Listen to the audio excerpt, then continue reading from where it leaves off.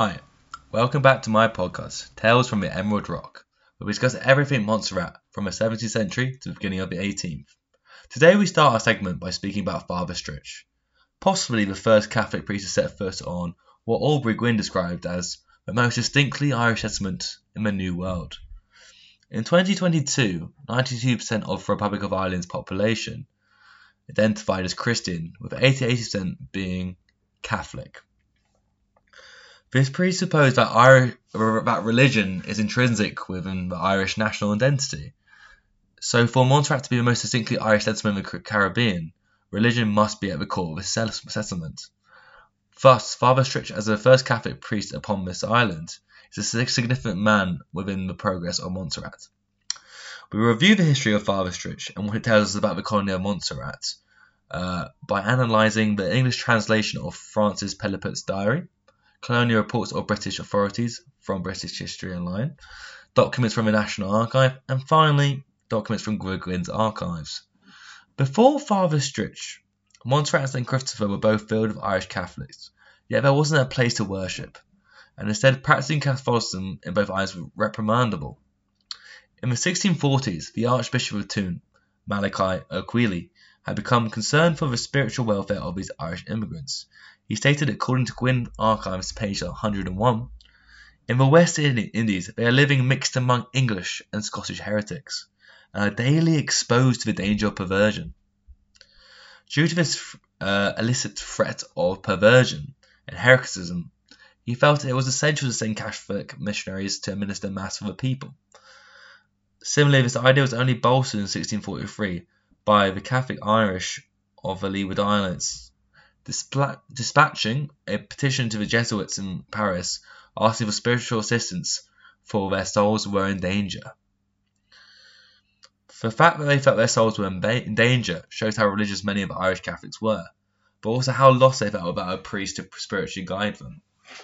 According to Pelleput's diary entry, chapter de la Mission Irlandaise, sorry about the French there, that was very butchered. John Stritch arrived on the island in 1650 and erected a chapel in St. Christopher at Point de Sable in the French section, but fairly close to the English side of the island. According to Pelleput, Father Stritch, as soon as arriving, brought so many Catholics to his church that they allegedly forgot the danger to which they were exposing themselves and went in the crowds without hiding themselves to greet the Father. This was incredibly dangerous, as we mentioned earlier, being Catholic wasn't accepted in the West Indies. He was apparently seen as a God-given gift, and he would administer the sacraments to them every day. And during the 3 months he was doing this, he was always, according to Pelleput's diary, he was always occupied from daybreak until 1 o'clock, confessing and receiving communion, and even baptizing their children. This really goes to show how important it was for many of the people in St. Christopher. Also, according to Pelleput's diary entry, many who were already engaged in heresy returned to the right path, which meant that many people who had gone towards being Protestants whilst being away in the West Indies had returned to Catholicism. And soon he allegedly had a church of nearly 3,000 people.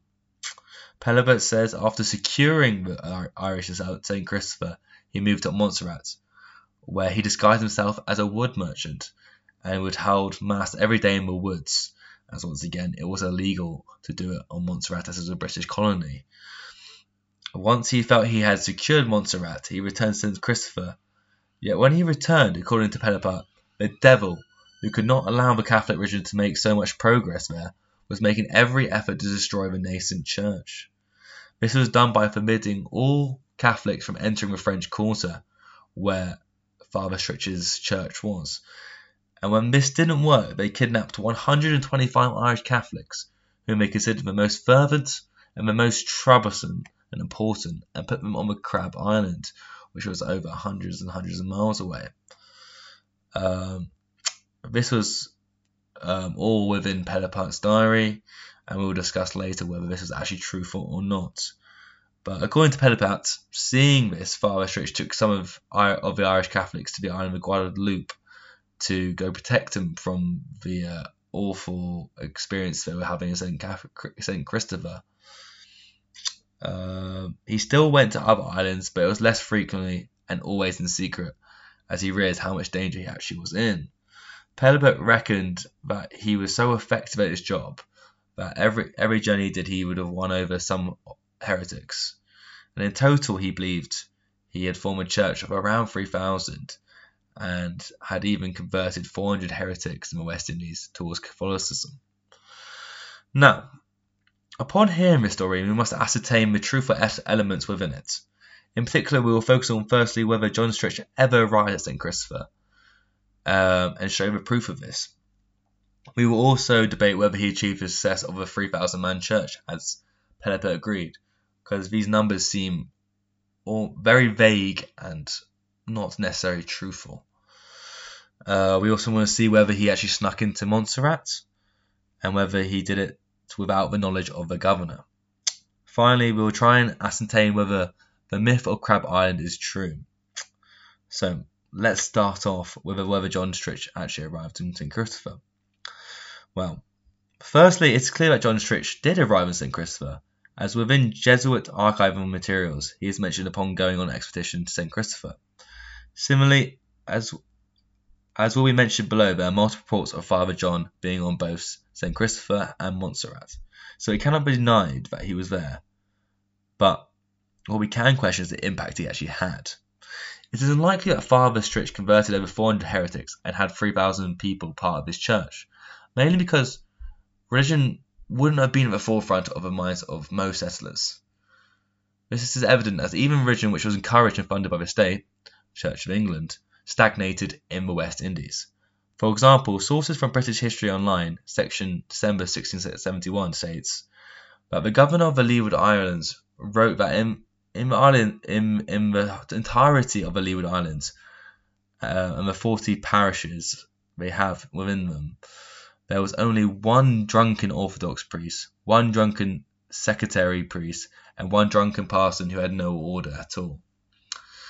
This was really lacking and meant that even when Protestancy was encouraged in the West Indies, there wasn't much demand for it, and there wasn't any supply either, as they were all incompetent, or there wasn't enough of them to go around to go to the total of all the islands and leewards.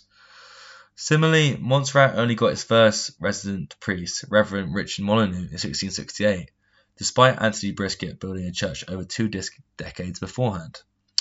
Also, Molyneux was only 21, which was below the canonical age for ordination, which meant he wasn't legally qualified to preach. Instead, as you dig deeper, you realise the only reason he was there was because he married into a Montserrat's councilman's family, William Irish. Even in the early 18th century, a review of Montserrat found that, although Anglican parishes determined civic boundaries and censuses, never had parishes been governed ecclesiastically by church wardens or in accordance to the Church of England tenets. This indicates that religion was never at the forefront of the Irish settlers of Montserrat's minds. But who can really blame them, as Montserrat suffered extremely badly from countless threats, varying from French invasion, privateers, Carib attacks, and even natural disasters. It was such an extent that it was even reported by the governor of the Leeward Islands, according to the British History Online, section 1668, that settlers were fleeing Montserrat, as in his words, it was much decayed by the long settlement, the later war, and the latent hurricane. This endless list of suffering means that most settlers had much bigger concerns, chiefly surviving, than religion, so it's unlikely that it drew as many people as Pelopet claims, especially due to the dangers involved with practicing Catholicism. Similarly, the high number can be dismissed, as even in Montserrat, which according to British History Online section of February 1668 was described by William Willoughby as almost wholly possessed by the Irish, and was known as the Irish capital of the Caribbean, didn't have 3,000 Irish people living there at the time of Father Stritch's arrival. For example, the first census of Montserrat in 1678, the number of Irish was only 1,845, and on St. Christopher there would only be a fraction of as many Irish living there. Thus, you can instantly dismiss the idea of a 3,000-man church on St. Christopher. This is, of course, unless a disproportionate amount of French joined the church. However, this seems unlikely. Instead, it seems probable that Pelopet wrote this number to satisfy his superiors in France, and show progress was being made in the West Indies. This especially seems to be true when you consider that, according to Gwyn Archives page 224, in 1639, a memorial sent to the sacred Congregational Propaganda in Rome estimated that at the time 3,000 Irish persons were living on St. Christopher and the neighbouring islands. Thus it's likely that he got this number from here and tried to show that they'd almost saved all the souls of the Irish in the West Indies. In total, the expert on West Indies missionaries, Andrew Castillon, believed that it was more likely that Stritch had converted 30 men, half Irish and half English, rather than 400, and his church at most would only have held a few hundred. Although Pellepat exaggerated the success, he didn't lie about Father Stritch's dedication to conversion, as he did in fact sneak onto Montserrat as a wood merchant. We know this to be true, as in the deposition on Montserrat in 1655. On a separate investigation, 2 different witnesses came forward and announced that there was a Catholic priest on the island. The first man noted, according to Gwyn Archives page 227, that there was a priest in the said island called Father John, likely referring to Father Stritch, and another just noted there was a Romish priest upon the island who frequently visited it. The frequently visited part is very important, as this is likely Father Stritch, as he wasn't able to settle there permanently and instead had to make frequent visits instead. Furthermore, it was confirmed by Roger Osborne, according to Gwyn's Archive page 228, when he admitted that he permitted a Romish priest to come and go on the island to say Mass and perform marriages in 1654. Therefore, it is likely that Stritch did come to Montserrat. Whether as a wood merchant, it is unclear, but what we do know is that he did perform Mass in Montserrat. It even seemed to have caused an impact on the Montserratians, as in 1654, a man was reported to be carrying a cross before his wife's body when she was carried to her burial, which was a common Catholic funeral ritual at that time. Finally, we come on to the tale of the Crab Island, which is both hard to deny and confirm at the same time. This is because there are multiple different accounts of Irish rebels being deported from colonies throughout the 17th centuries. For example, according to British History Online, section September 1698, Lieutenant General Christopher Codrington, in a report to the Lords of Trade and Plantations, even stated that he had caused the leading and most troublesome Irish in the island to be transported to places where they could give us no trouble. Similarly, in another report, he suggests doing this to the Irish on Montserrat as well. This shows these sort of punishments as described during the tale of the Crab Island, whilst uncommon, wasn't impossible occurrences. However, despite this evidence, there is no implicit mention of sending prisoners to Crab Island within colonial texts, so it cannot be confirmed. Also, you have to consider what Pellepat would get out of this myth, and that is a very powerful propaganda tool for the French, who are trying to convince the Irish to rebel in British colonies. So it's likely it could have been a myth created by Pellepat in order to bolster support for the French Catholics. Overall, this mystery of Crab Island will have to remain unknown. Yet, on the other hand, unlike Crab Island, the story of Father Stritch must be remembered, as it is not only representative of a repression the Irish faced on the islands, but Stritch had to go so out of his way to spread Catholicism. But it's also just a warming story about a preacher who couldn't give up and wouldn't give up, which is most important, and went out of his way to spread the word of God, even when everyone tried to stop him from doing it. Alright, I've been Luke Kiley, and if you enjoyed this story, make sure you stick around for the next one, because it's going to be juicy. We have Montserrat's very own trial of the century, so hopefully we'll be seeing you very soon. And that's it from the Tales of Emerald Rock. We'll see you next week, hopefully. Goodbye.